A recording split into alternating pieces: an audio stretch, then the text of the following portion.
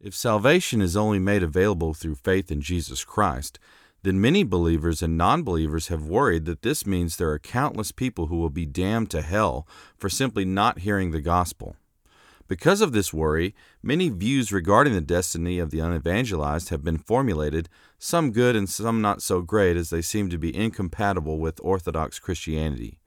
So in this episode, I'm going to explain several views on what happens to people who haven't heard the gospel and discuss which views are open to Christians who are concerned with holding a biblical view of this question.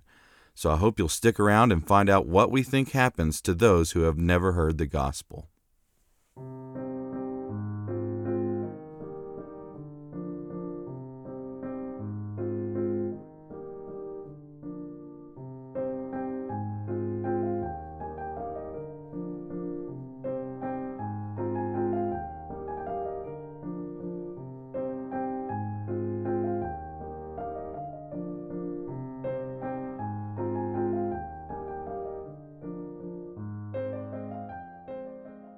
Welcome back, everyone. In this episode, we are talking about the destiny of the unevangelized. So, like I said in the introduction, if Jesus Christ is said to be the only way to salvation, a worry that has cropped up is that, well, how does this make sense? How do we make sense out of history? What happened to my ancestors? If Jesus is the only way to salvation, the gospel hasn't went out to the whole world for all of humanity, all of human history. So what happened to people who never even heard of Jesus? Are they, if he's the only way to salvation, are those people going to hell? So in the last lecture, I talked about all these views concerning religious pluralism. We talked about religious pluralism, we talked about exclusivism and inclusivism, and I argued that religious pluralism and inclusivism are incorrect. So we were left with Christian exclusivism. Now, in this lecture, I wanted to go in more detail because there's been Christian exclusivists. I'd say that's the main view of Christians throughout history. But there's also been different views on that within Christianity. Not only have there been Christian universalists, there's been Christian inclusivists. There's also been, even within Christian exclusivism, there's been different views on what happens to people when they die and whether they've heard the gospel or not. So in this lecture, I wanted to maybe not so much reach a conclusion, much as eliminate some views that I don't think should be live options for Christians who want to have a biblical view of it, but also just kind of make my recommendation for the Christian exclusivist view I think is the best. So that's what we're talking about in this one. At the beginning of all these lectures, I present a Bible passage. I usually have the Bible passage for 2 lectures, and in the first lecture I explain it more. So our verse for this lecture is John 14, verse 6. It says, Jesus told him, I am the way, the truth, and the life. No one comes to the Father except through me. So I explained this passage more in the last lecture. If you're interested in that, I would point you to that last lecture. But yes, this is definitely Jesus saying something that seems to me to point to the truth of Christian exclusivism, the idea that only Christianity is the only true religion, and Jesus is the only way to salvation. Okay. We at the beginning of all these lectures, I show you some questions for reflection, just some things to get you thinking or some things to be thinking about while we're talking about all this material, but also a way to interact with me if you'd like. You can leave comments in the comment section of the videos, or you can contact me through email. You can contact me through my academic website, bkylekelts.com. There's a contact form you can fill out, and it'll send me emails.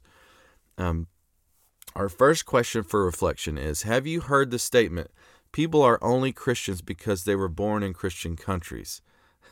I want to answer that. So if I don't remember to talk about it, I'll talk about it at the end of the lecture.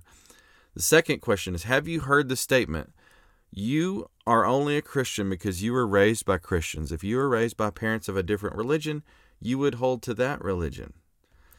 Third question of reflection is, how would you respond to these statements? 4, have you thought of the problem of the unevangelized before? And 5, what did you think about it?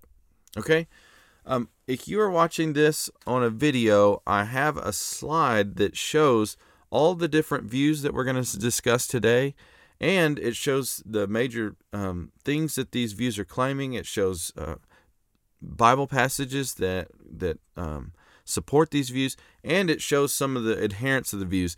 Now, I got this table, I got this chart from the book written by John Sanders. It's called "What About Those Who Have Never Heard? 3 Views on the Destiny of the Unevangelized." So if you're interested in that, I would either buy that book and check it out. I recommend that book, by the way, if you're interested in this question. But also, that's where I got this from. But if you're watching this on a video, you can take a screenshot or you can pause it here, and maybe this will be helpful for you if you're talking to this about other people. But I just put that together for my students in our apologetics class so they could have it in the notes and have a quick guide there. Today we're going to be talking, like I said, about Christian views on the destiny of the unevangelized, and I was going to argue for a specific type of Christian exclusivism towards the end. But the 3 main views on Christian, the destiny of the unevangelized, what about those who never heard the gospel, we're going to be looking at are Christian universalism, Christian inclusivism, and Christian exclusivism. So just like in the last lecture, I'm going to explain all these, and then I'm going to give reasons for why I think one is best over the others. Okay? So Christian universalism. This is defined as the view that all people will in fact be saved by Jesus. No one is damned forever. I'm getting all these terms from a different place. Last time it was the Encyclopedia of Philosophy. This time I'm getting them from John Sanders' book, What About Those Who Never Heard? So we're saying Christian universalism is this view that all people will in fact be saved by Jesus. No one is damned forever. There's been two main types of this view over the history of the church. One is scholars call universal pardon, and another one is called universal restoration. Universal restoration originated from an early church theologian named Origen. If you've heard of him, he's from the 2nd and 3rd centuries. Origen believed that the torment of unbelievers in the afterlife won't be an external punishment from without, but will be an internal anguish brought on by the realization that they are separated from God and His grace. So he thought that hell is more of an internal anguish. It's more of an internal state than an external, fire and brimstone and all that. But he thought this anguish that you feel when you realize that you're separated from God and His grace is meant to be a purification, and it won't last forever because all people eventually will be restored and be back with God. So he thought the hell that is mentioned in the Bible is this internal anguish, and it's meant for you to turn back to God. It's not meant for you to just be punished forever. So this is a type of Christian universalism because he thinks that no matter what, whether you go to heaven or hell, you're going to end up in heaven, no matter who you are. Okay? The universal pardon is a different take on this. It's kind of self-explanatory. I don't have a church father or anybody in particular that held to it, but it's the view that God's love is such that He could not possibly punish people for eternity, so He will eventually forgive and save everyone. What happens with Christian universalism is usually this idea that because God is all loving, He couldn't possibly want to see people be punished for all eternity. Because He's all loving, He couldn't possibly punish people forever. So whether people end up in hell or not, eventually they're either going to be pardoned or they're going to be restored to be in God's presence forever. Okay? Whenever I show all these views, I do want to show you just a few Bible passages that show you why they hold to these. Christian universalists have used Romans 5, verse 18 as evidence for their position. This verse says, "So then, as through one trespass there is condemnation for everyone, so also through one righteous act there is justification leading to life for everyone." Okay, another verse is 1 Corinthians 15, verses 22 through 28. This is kind of long, but if you'll bear with me, it says, "For just as in Adam all die, so also in Christ all will be made alive, but each in his own order. Christ the firstfruits, afterward at His coming those who belong to Christ. Then comes the end, when He hands over the kingdom to God the Father, when He abolishes all rule and all authority and power.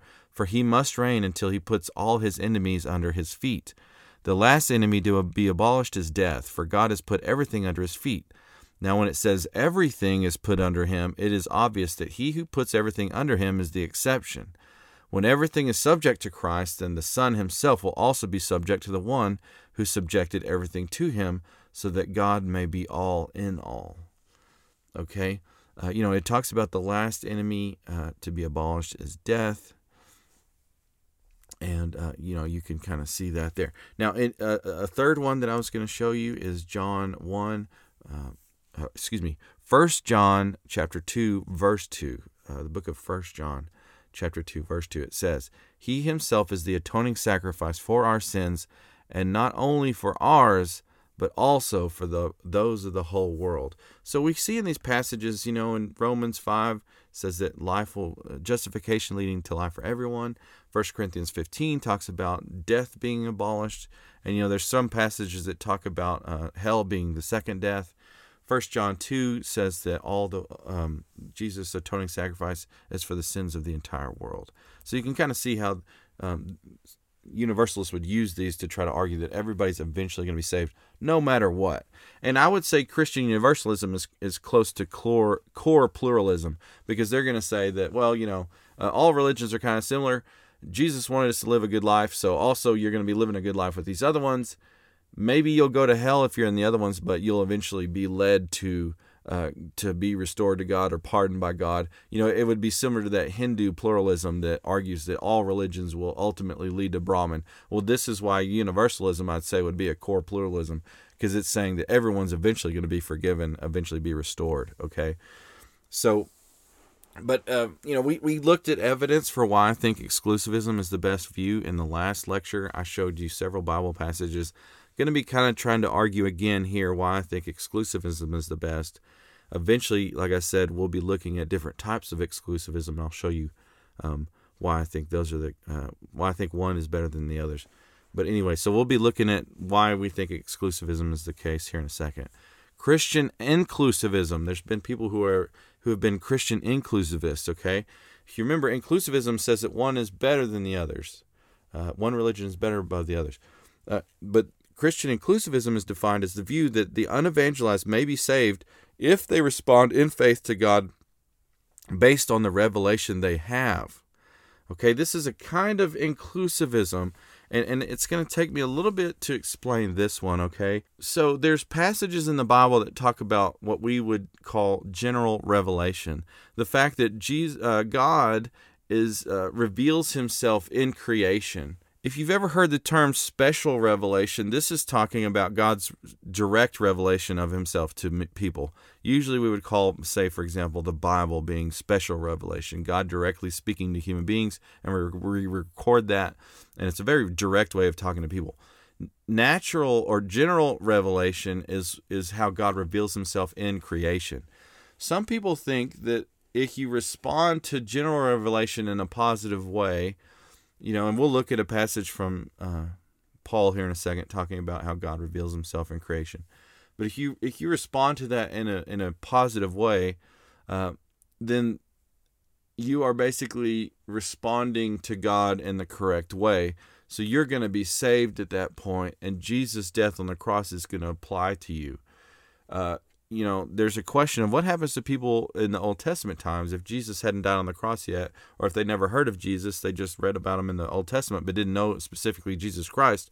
They just read about some, Messiah. They didn't know who it was. Are they saved? Well, people think that the Old Testament saints, because they believed what God had told them, what God had revealed to them at that time, they still had faith in God. Even though they didn't know specifically the name of Jesus Christ, they still had faith in God. They're still going to be saved. Well, this view of Christian inclusivism is kind of the same thing.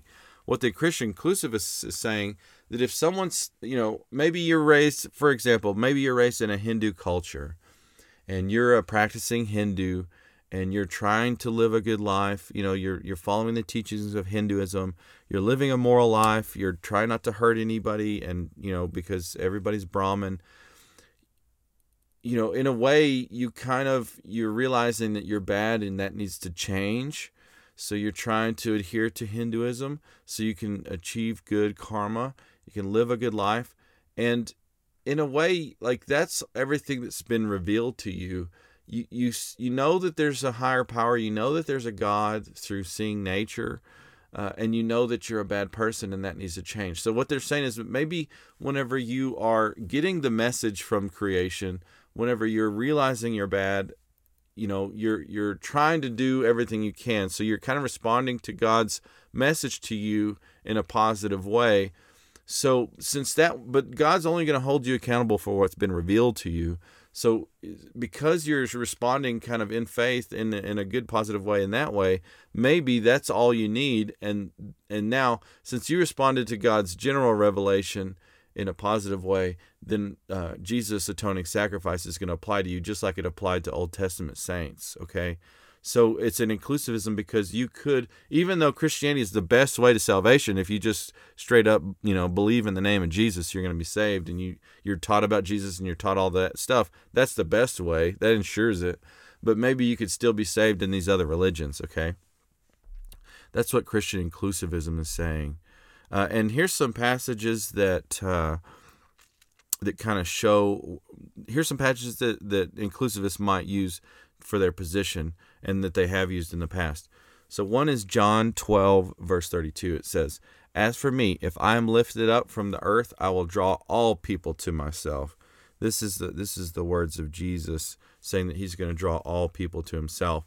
And kind of what they're saying is that would apply to all peoples of all times, no matter where they are or whether they've heard the gospel or not. Acts 10, verse 43 says, "All the prophets testify about him, that through his name everyone who believes in him receives forgiveness of sins." This is kind of a verse that seems to be indicating that even though the prophets weren't specifically saying the name of Jesus Christ, they were testifying about him. Kind of showing this idea that maybe there's this indirect way that you could be saved.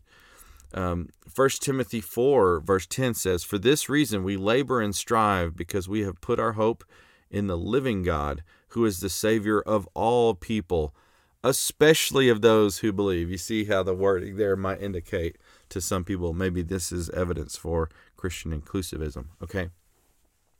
So the last one we're talking about, of course, is what I was arguing I think is the best one out of the three. Christian exclusivism, also known, this was talked about in John Sanders' book. It's also known as particularism or restrictivism. I've seen it called several things in several books. But we're talking about Christian exclusivism. It's defined as the view that God does not provide salvation to those who fail to hear of Jesus and come to faith in him before they die. You can see how I'm using a different definition from the last lecture. It's because we're specifically talking about the question about what about those who never heard, right? Our first one, Christian universalism, is saying if you never heard the gospel, no worries. You're eventually going to heaven no matter what.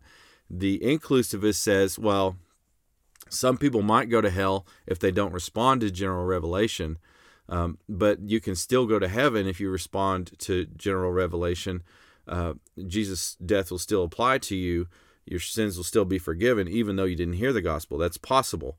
Now, Christian exclusivism is saying you can only come to salvation. You can only go to heaven by hearing the name of Jesus, by hearing the gospel, and by responding to the gospel positively. Right? So if you haven't heard of Jesus, if you reject the gospel, you're going to hell. And Christian exclusivism, the universalism says that, yeah, all religions are ultimately going to lead to God. Inclusivism says some religions, maybe it's going to be the way. Even in other religions, it's possible that you can go to heaven. So it's not a complete waste of time. As long as you're responding to what was given to you, that's good. Christian exclusivism is saying no. If you're practicing those other religions, you're wasting your time because none of those religions are going to save you. Only Jesus Christ can save you, right?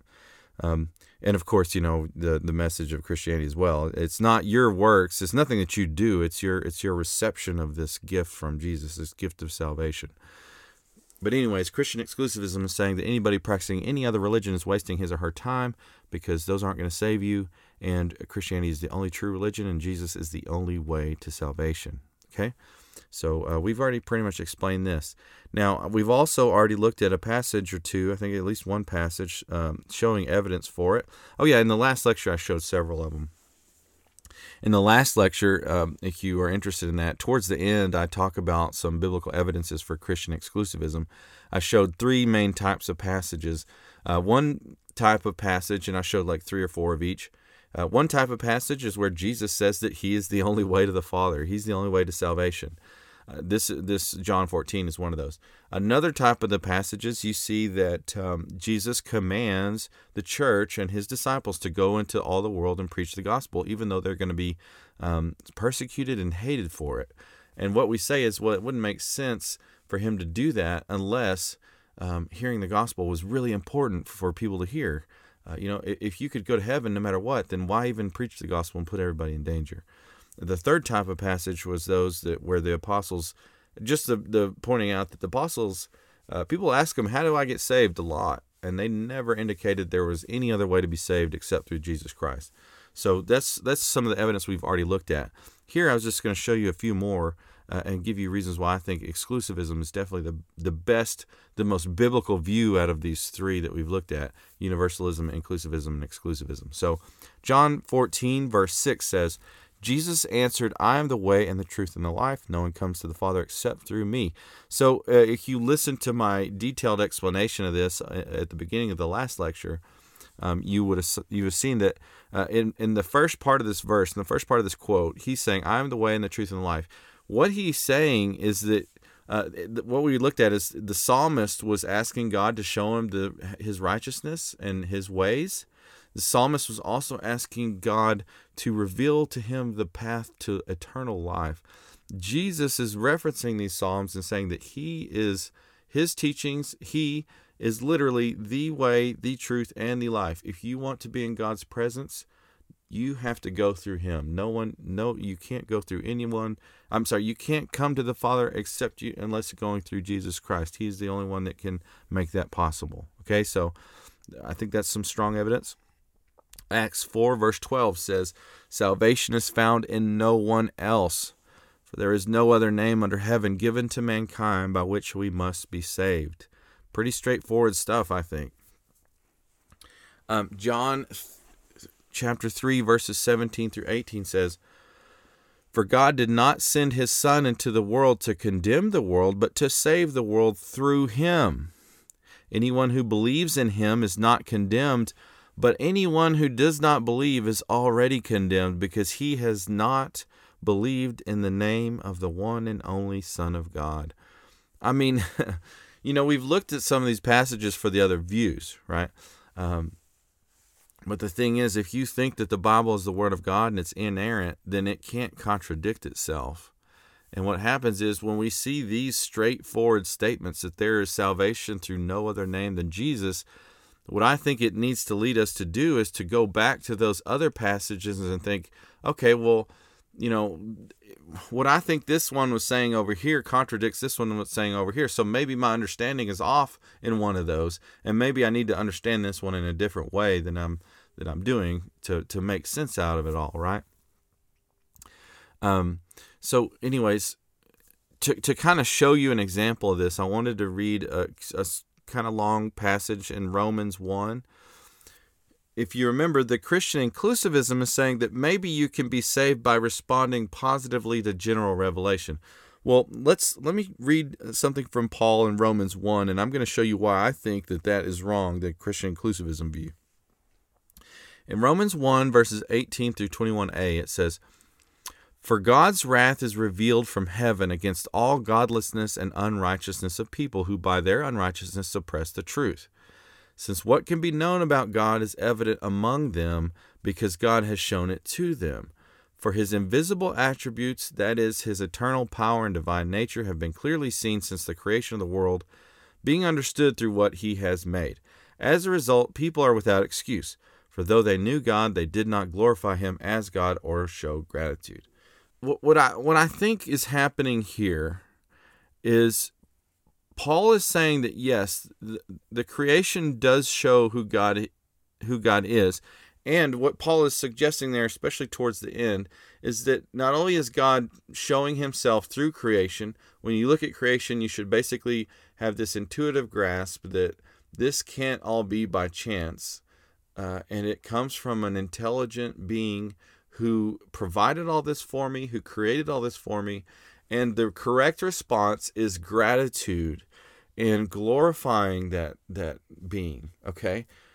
So not only are you supposed to know things about God by looking at creation, but you're also supposed to, the right response to that is to glorify and show gratitude to God, okay?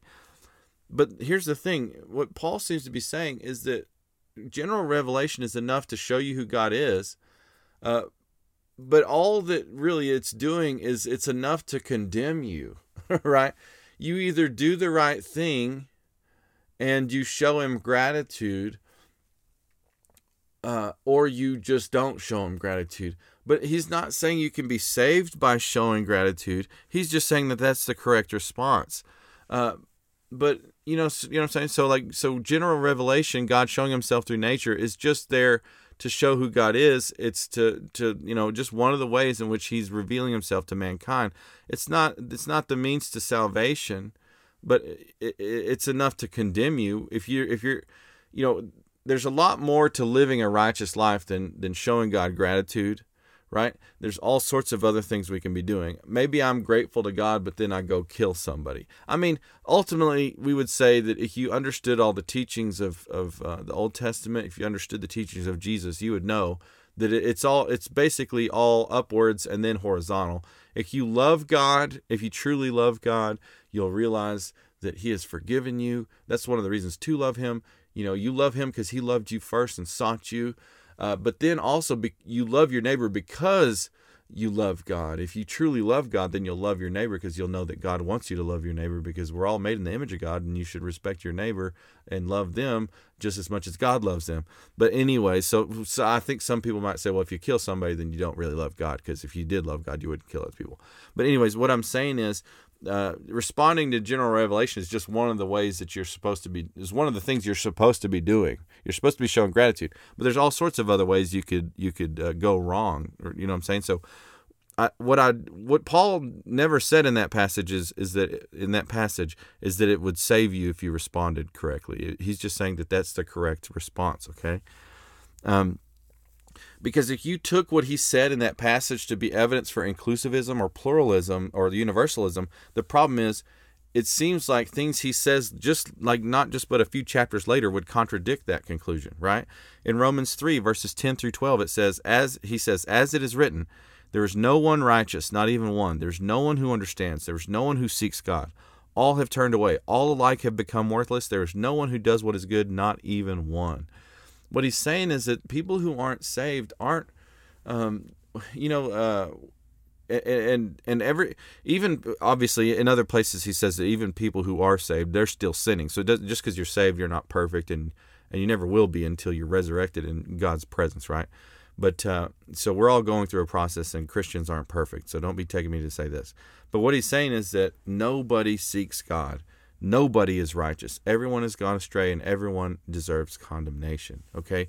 So it seems strange to try to say that Romans 1 is evidence that you can use general revelation to be saved, because it seems like general revelation is just enough to tell you that God's there, and to basically condemn you if you're not responding correctly.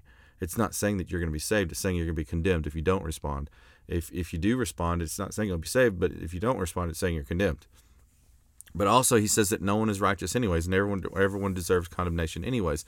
So it seems to be pointing away from a type of Christian inclusivism where you could be, just as long as you're responding to whatever you're given and you don't believe in Jesus, maybe you're going to be saved anyways.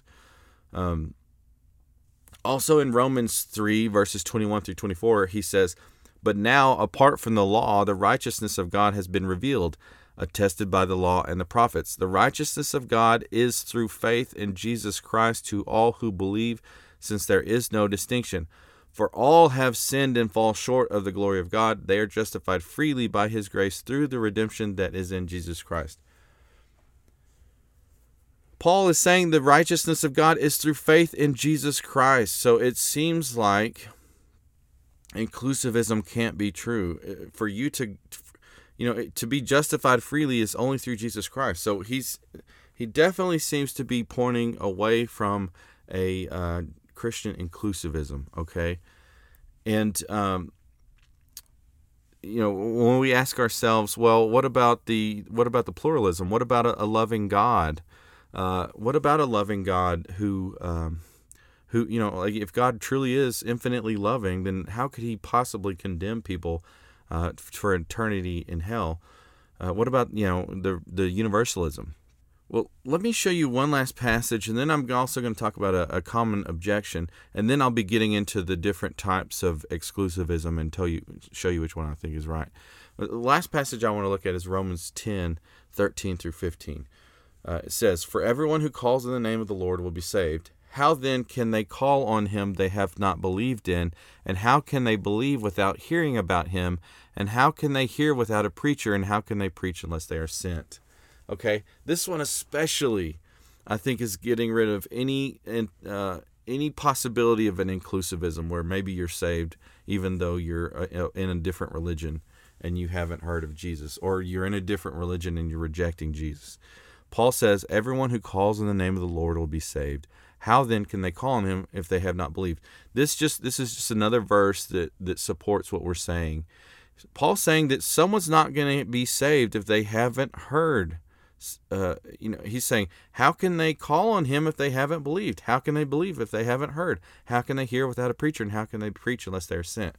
Since Jesus Christ told all the church to preach the gospel to the whole world, why would He do that if you could be saved? It gets rid of inclusivism and it gets rid of universalism. Because if you can be saved no matter what, like universalism teaches, then there's no point in preaching the gospel. If you can be saved even though you're in a different religion, but you're responding positively to general revelation, there's no point in preaching the gospel. So I just don't know how you can get around this. And what we would say is, when you go back and look at those other passages, usually there's an easy way. If you understand what these other passages are saying that I just showed you, when you go look at the passages that the universalists and inclusivists are using, you can kind of, in light of these more clearer ones that just straight up say, there's no other way besides Jesus. Well, that's pretty clear. And when you can take the other passages that the inclusivists and the universalists are using, if you can interpret that more than one way, and one of those ways is, one of those ways is always going to be compatible with what we're showing you here. Since there's more than one option, you're going to want to go for the option that doesn't contradict what it says clearly, right? That's one of the principles of interpretation, is that you don't want to form doctrines off of debated and vague or less clear statements in Scripture. You want to formulate your doctrines on really clear, obvious statements, right? Well, what I'm showing you, I think, are pretty clear statements, and we would want to understand the other passages in light of these, okay? So if Jesus sends the gospel out, sends the church to preach the gospel, how could universalism or inclusivism be true? It wouldn't make any sense, especially when Paul says you can't be saved unless you believe in Jesus Christ. So I just don't see that. And when you're talking about, the pluralists want to say God wouldn't send someone to hell because God is all loving. Well, I just think that is forgetting some of other God's attributes, right? God is not just a God of love. He's also a holy God. He's also an infinitely just God. And when He makes a moral law, when He makes other laws that we have to hold to, and He says that you are made in my image, and a part of that is you represent me. So your job is to be completely righteous, completely moral, like me, because you're supposed to represent me. And then you break all those rules and you don't do those things, you deserve punishment. And a just God just has to punish sin. A holy God can't live in the presence of sin. And since God's presence is going to be everywhere in the new heavens and new earth, He's got to exclude all those people who are sinners, who their sins weren't atoned for, and He's got to punish sin somehow. So also, and I would say this, because God is loving, because He is loving, He's not going to force people to choose Him too. That's another consideration to be thinking about. If you truly love someone, you're not going to force them to be with you.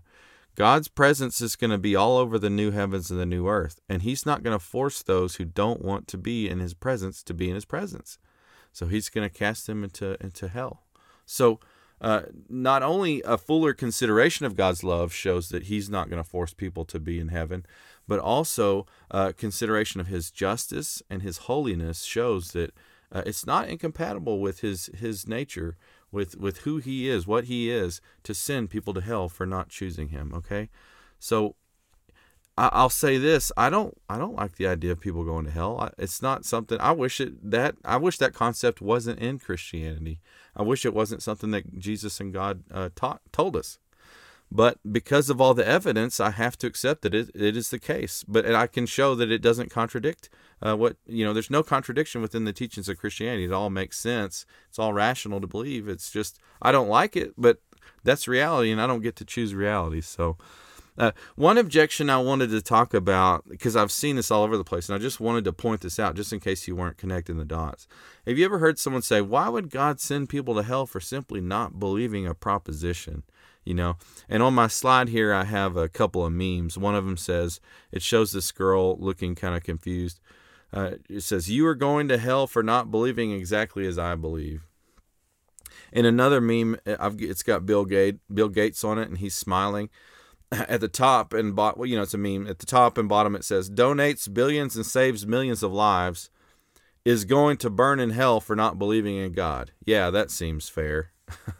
So it's this idea that God is God is this crazy, vindictive being, and he's going to send all these people to hell just because they didn't believe some proposition, right? Oh, you didn't believe that Jesus was the Savior of the world, so you're going to hell.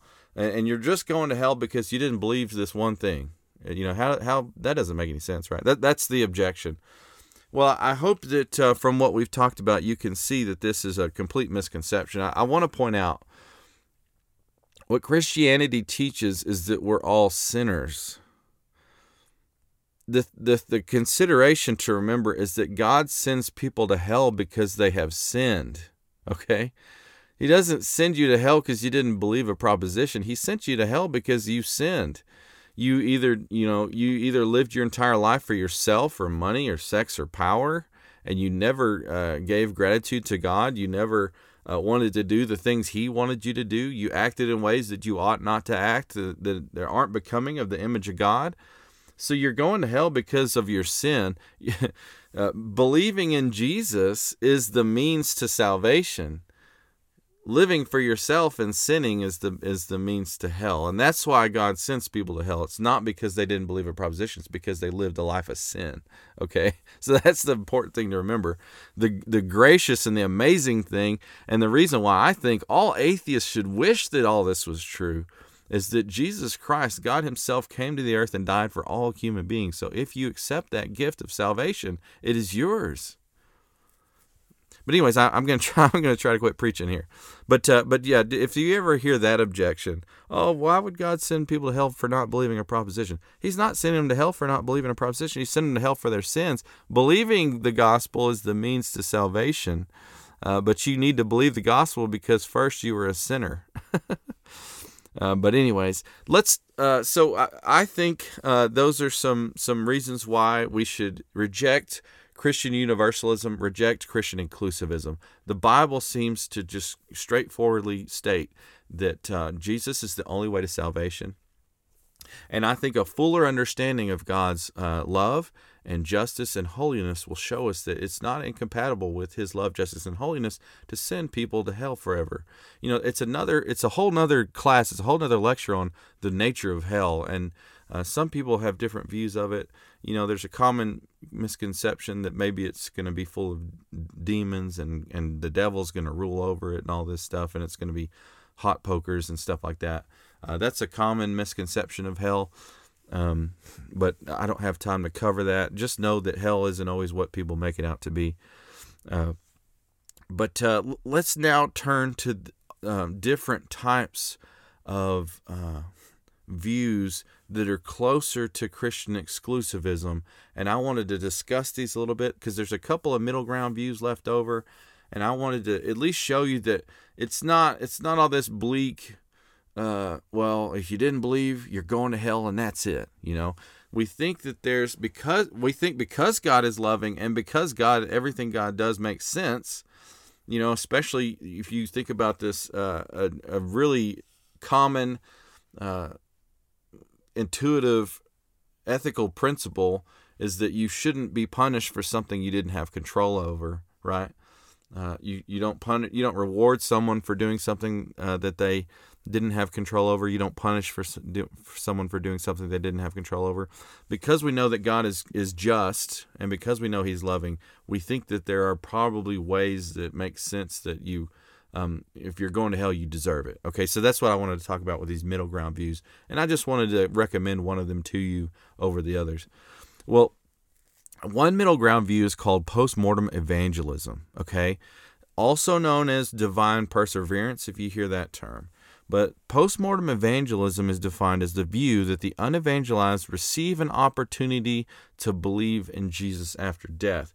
So even what this view is saying is that even if you didn't hear the name of Jesus when you're alive, everyone is at least going to get to hear the name of Jesus after they die, and they can respond or reject it then, and then they go to heaven or hell. Okay, so if you heard about Jesus in your life, you either accept Jesus or you rejected it. This wouldn't apply to you, but if you hadn't heard of Jesus, then you're at least going to hear about him and get an opportunity before you go to where you're going. Okay. Postmortem evangelism view. People have used a few passages to try to argue for this one as well. One is 1 Peter 3:18-20 that says, "For Christ also suffered for sins once for all, the righteous for the unrighteous, that he might bring you to God. He was put to death in the flesh, but made alive by the Spirit, in which he also went and made proclamation to the spirits in prison, who in the past were disobedient, when God patiently waited in the days of Noah while the ark was being prepared. In it, a few, that is 8 people, were saved through water." So if you notice here in verse 19, it seems to be saying that Jesus went and proclaimed to the spirits in prison who were disobedient in the past. Really quickly, I wanted to mention this. So postmortem evangelists think that maybe this is evidence that when you die, Jesus is going to preach the gospel to you before you go to where you're going. But I want to say that whenever I studied this passage, it seemed to be like the majority of the conservative Bible scholars were saying that when it talks about the spirits in prison, it's when you look at the Greek and all that, it seemed to be indicating that these were the spirits. If you go back to Genesis, you see here where it says where Noah, the spirits in prison who in the past were disobedient when God patiently waited in the days of Noah. Well, when you read around there in Genesis, it talks about the Nephilim who tried to mix with humanity, and they were cast out because of that. I think most scholars think this is basically talking about demons who are in hell. Jesus, if Jesus went to the underworld and proclaimed to them, these were spirits who were in prison, but they're demons. Does that make sense? So they're not human beings, and he's preaching the gospel to them. These are demons who don't have a choice either way because they're already condemned. Okay, and also they think that this is like the major Jewish interpretation of this for a long time. So that's probably what this passage was referring to when Peter was writing it. So we don't necessarily think that's good evidence for that position actually, but it has been pointed to. Another passage is 1 Peter 4:5-6. It says, "They will give an account to the one who stands ready to judge the living and the dead. For this reason, the gospel was also preached to those who are now dead, so that although they might be judged in the flesh according to human standards, they might live in the spirit according to God's standards." Some people have used this for the postmortem evangelism view, but also really quickly, and I'm kind of doing this in a different format. Usually I show them and then argue against them, but now I'm kind of arguing against it as I go, but that's just how I was going to do these last few views. I don't think this is good evidence for the postmortem evangelism view, and I'll tell you why. Here, you can take this of one of two ways. You see in verse 6, it says, "For this reason the gospel was also preached to those who are now dead, so that although they might be judged in the flesh according to human standards, they might live in the spirit according to God's standards." Don't think this is necessarily, and see, this is kind of an example to you. So, looking at those passages that say that you need to preach the gospel to all the world if you're the church, and looking at passages that saying that you need to respond to Jesus before you die, if that's the case, then there's more than one way to take this, right? You could take this verse 6 to be saying that dead people who hadn't heard the gospel were preached the gospel to. But I don't think that's the case. What this seems to be saying, and seems to be obvious if you think of it this way, is that this is saying that the gospel, the people that it's mentioning that are dead now, were people who heard the gospel while they were alive and responded to it. Does that make sense? For this reason, the gospel was also preached to those who are now dead. You could take it to say that they were dead and it was preached to them, or you could take it to say that it was preached to them and now they're dead. Does that make sense? So I think it's easy to show that this can be interpreted in a way that goes along with those more clearer passages. So that's kind of how it works, is what I've been getting at. Another middle ground view that I want to mention, okay? Because I think the reason why I don't think postmortem evangelism is a good view is because to me it seems like it's more of an inclusivist view. Because if you're going to get preached the gospel no matter what happens, if you haven't heard of it, it sounds a little bit more like it's getting closer to inclusivism. So preaching the gospel doesn't matter because it's going to get preached to people no matter what. So it really, evangelism seems to not matter all that much because, why go out and preach today? Because I know they're going to get preached the gospel when they die, right? So this one I think seems a little off. And the passages that they use to try to show it, I don't think it's the best.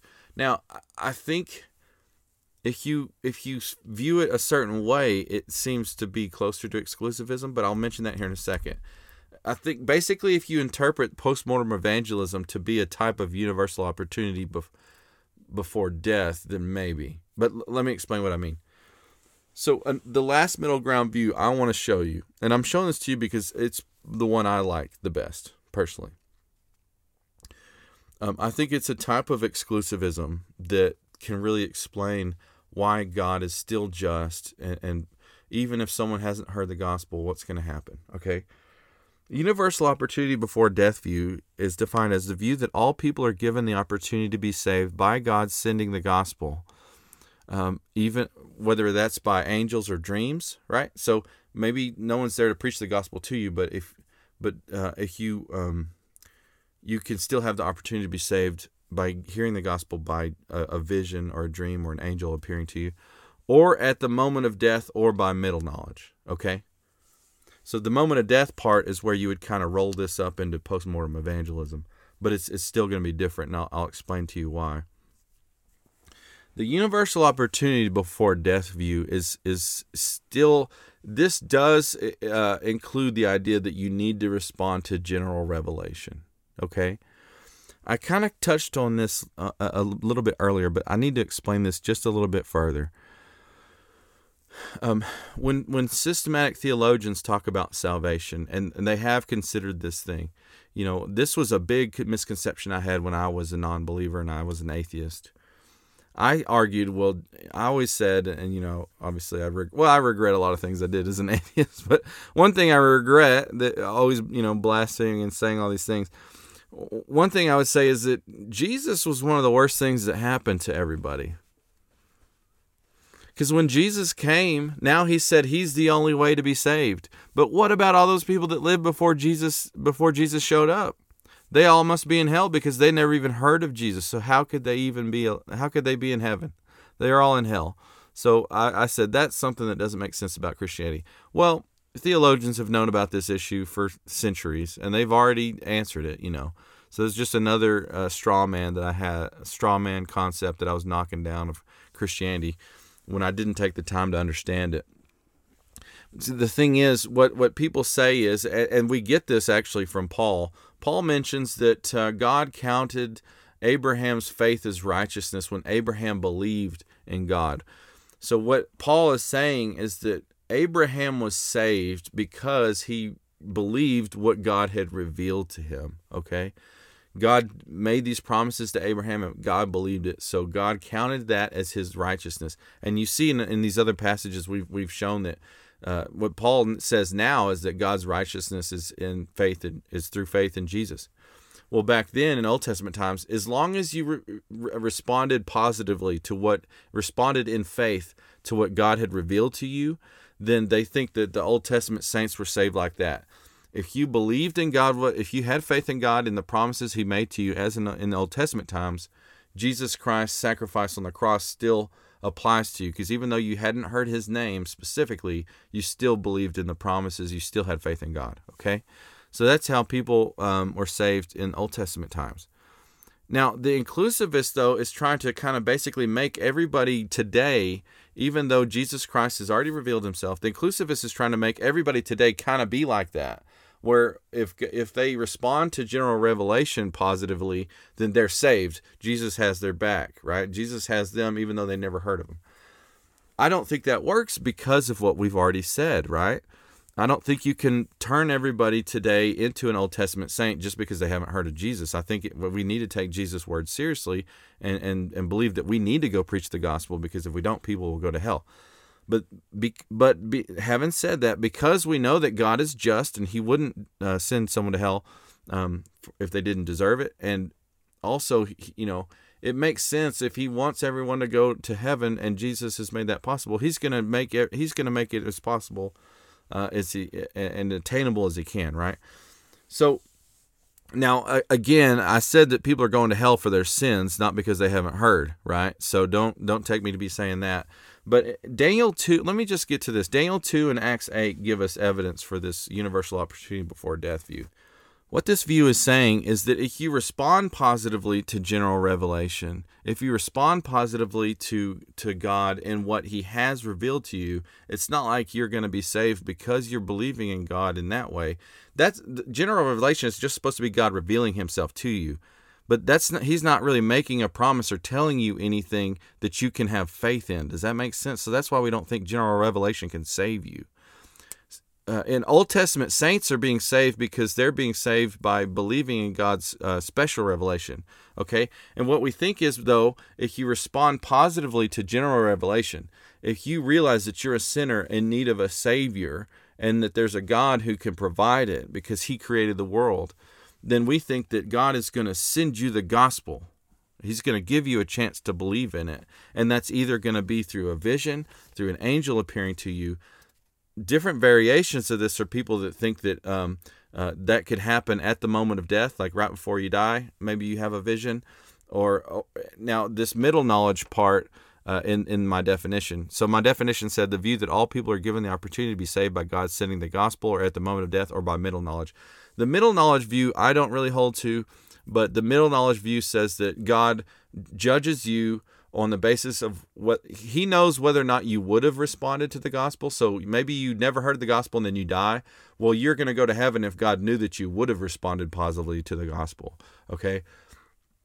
I don't hold to that one. If it was up to me, I would just erase that from the definition. But what Daniel 2 and Acts 8 gives us evidence for this. In Daniel 2, God gave King Nebuchadnezzar a dream about the future, right, if you remember that. None of the king's wise men could interpret the dream, but eventually Daniel was able to interpret the dream with God's help. After Daniel told the king the interpretation, the king gave praise to God and called him the God of gods and the Lord of lords. So God knew that King Nebuchadnezzar was in this place. He gives King Nebuchadnezzar this vision, and he sends Daniel to interpret for him. And then all this was revealed to him, and he trusted in God after that. In Acts 8, you see that an angel tells Philip to go see an Ethiopian official who came to Jerusalem to worship God. The official had been reading a passage in Isaiah, and Philip told him the passage was about Jesus, and he told him the good news about Jesus, and the official wanted to get baptized immediately. God knew that Ethiopian official was in this place where he wanted, he was seeking God. He was in this place where he was condemned of his sins, and he knew that he needed a Savior. Well, then God sends Philip to preach him the gospel, basically. Okay, it's so interesting if you read into what's happening in the mission field. There's stories that are just like this from all over the globe. Now, I just realized my slide is off. It says Norman L. Geisler. His name is Norman L. Geisler. But I've got some quotes for you from Norman Geisler, the late Norman Geisler. He wrote about these in a book called If God, Why Evil? A New Way to Think About the Question. I've got several quotes, and these are basically stories from him from the mission field. One quote says, "I was in Eastern Europe before its doors were open to the gospel. I heard of a Russian girl who was seeking God when a Bible fell out of a building at her feet. She picked it up, read it, and was saved." Another story says, "A number of years ago I met a Chinese student who said he was seeking God but had no Bible in Chinese. Having heard of an English Bible in the library, he studied English for years, read the Bible, and came to believe in Christ." The third story says, "Some years ago, a native African was saved from his enemies, then was guided by a light out of the jungle to a missionary who subsequently led him to Christ. Samuel Morris eventually came to America and won many to the Lord." I don't know if it was that story or something else, but I've always heard, and I can't remember the source. I've looked for it and I can't find it. But I thought I'd heard a story of someone of a man who was like, he had been into a fight and he was running from his enemies. I can't remember. And he was just, or he was just in the jungle. I don't know. Maybe I'm crossing the stories, but I remember hearing a story of a man who was in the jungle and was just condemned of his sins for all of a sudden. And he's like, "I'm a sinner and I'm in need of a Savior." And what I heard was in the story, a Bible literally fell out of the canopy of the jungle and fell at his feet. And it was from a care package that was being dropped by missionaries. But anyways, you hear stories like this all the time. One thing that I find so interesting is that I've heard a lot of Muslims these days. Visions are big in the Muslim in Muslim culture, and I hear a lot of Muslims are becoming Christians because they are having visions of Jesus Christ. If you've ever heard of Nabil Qureshi, he was someone who had a similar experience. He was a Muslim. Now, this is a little bit off because I think he had already heard the gospel. If you know anything about the whole story, he had someone telling him the gospel. He had a Christian friend who was trying to convert him. But anyways, he was really wrestling. He was a devout Muslim, and he didn't want to switch over to Christianity. But here's just a part of his story. Here's a quote. It says, "By the end of my first year in medical school, God had given me a vision and 3 dreams, the second of which was the most powerful. In it, I was standing at the threshold of a strikingly narrow door, watching people take their seats at a wedding feast. I desperately wanted to get in, but I was not able to enter because I had yet to accept my friend David's invitation to the wedding. When I awoke, I knew what God was telling me, but I sought further verification. It was then that I found the parable of the narrow door in Luke 13, verses 22 through 30. God was showing me where I stood." So Nabil Qureshi came to faith partly because he had a vision of Jesus Christ, and that's one of the major reasons why he converted from Islam to Christianity. So what I'm saying is, I think this is my favorite view. I think you could hold others. But it just makes sense to me, right?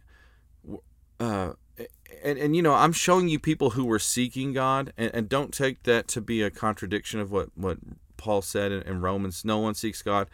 The fuller Christian explanation is that the Holy Spirit draws people to Him. So the Holy Spirit basically, in a way, draws you to Him. So even though by ourselves we would never seek God, when the Holy Spirit works through you, it causes you to, by your own free will, to seek God. Okay, so that's why that wouldn't be a contradiction. But what we're saying is, it seems like it would make sense. So first I established that the Bible seems to be saying Christian exclusivism is the best way to go, right? It just, I don't see any way around it.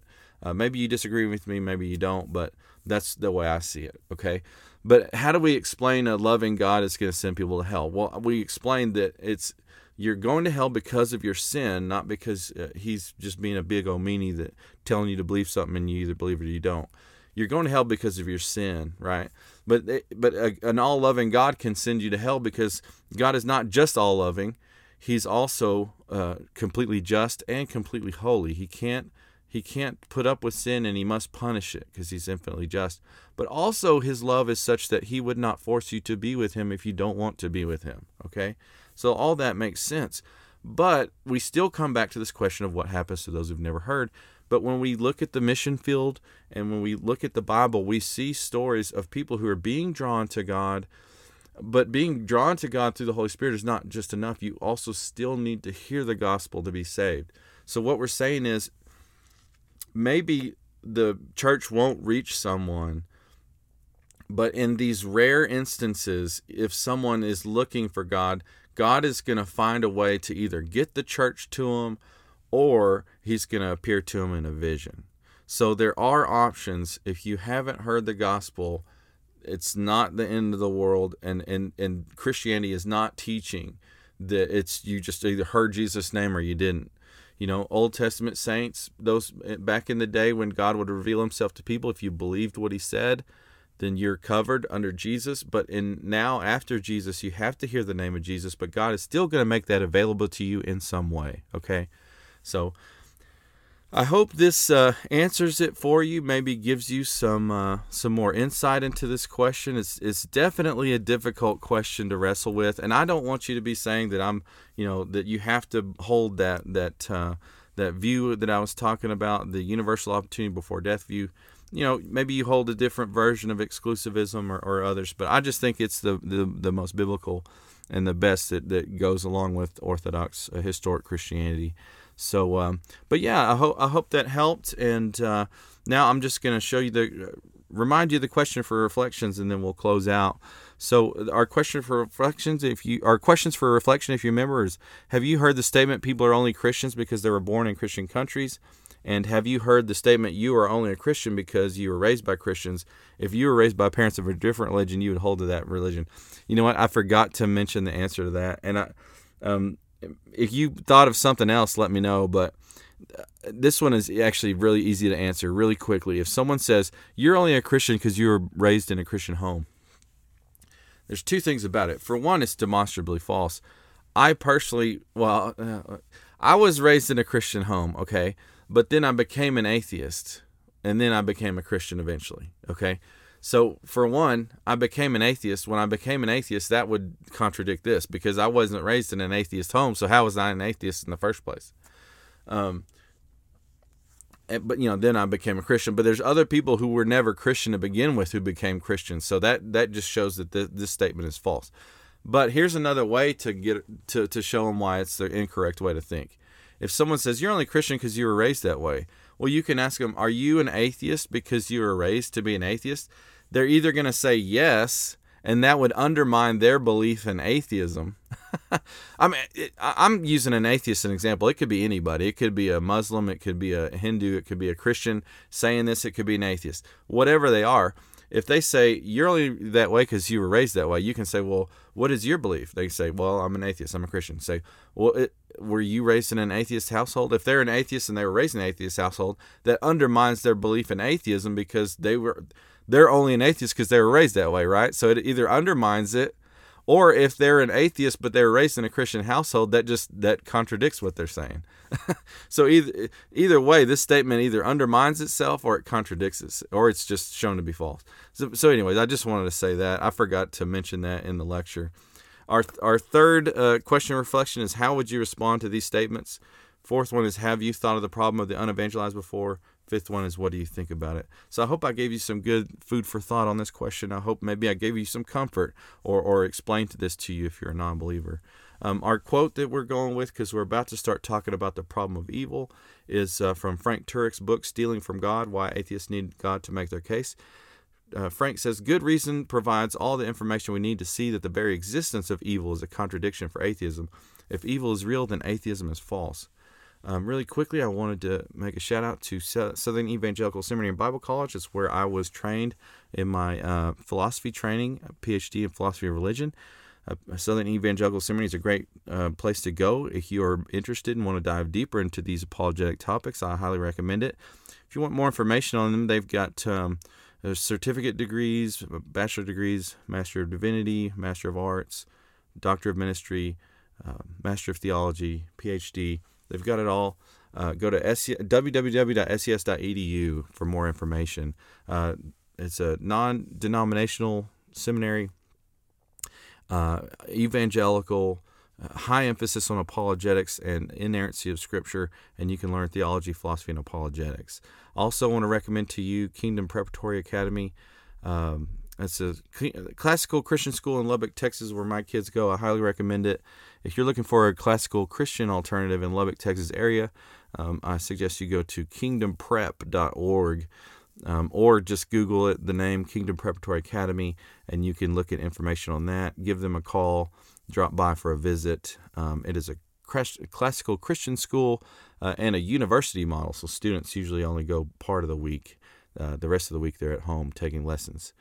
So I hope we gave you some good information on what happens to those who haven't heard the gospel, and I look forward to seeing you in the later lectures where we're going to start talking about the problem of evil. So I hope to see you there, and I hope you have a great day.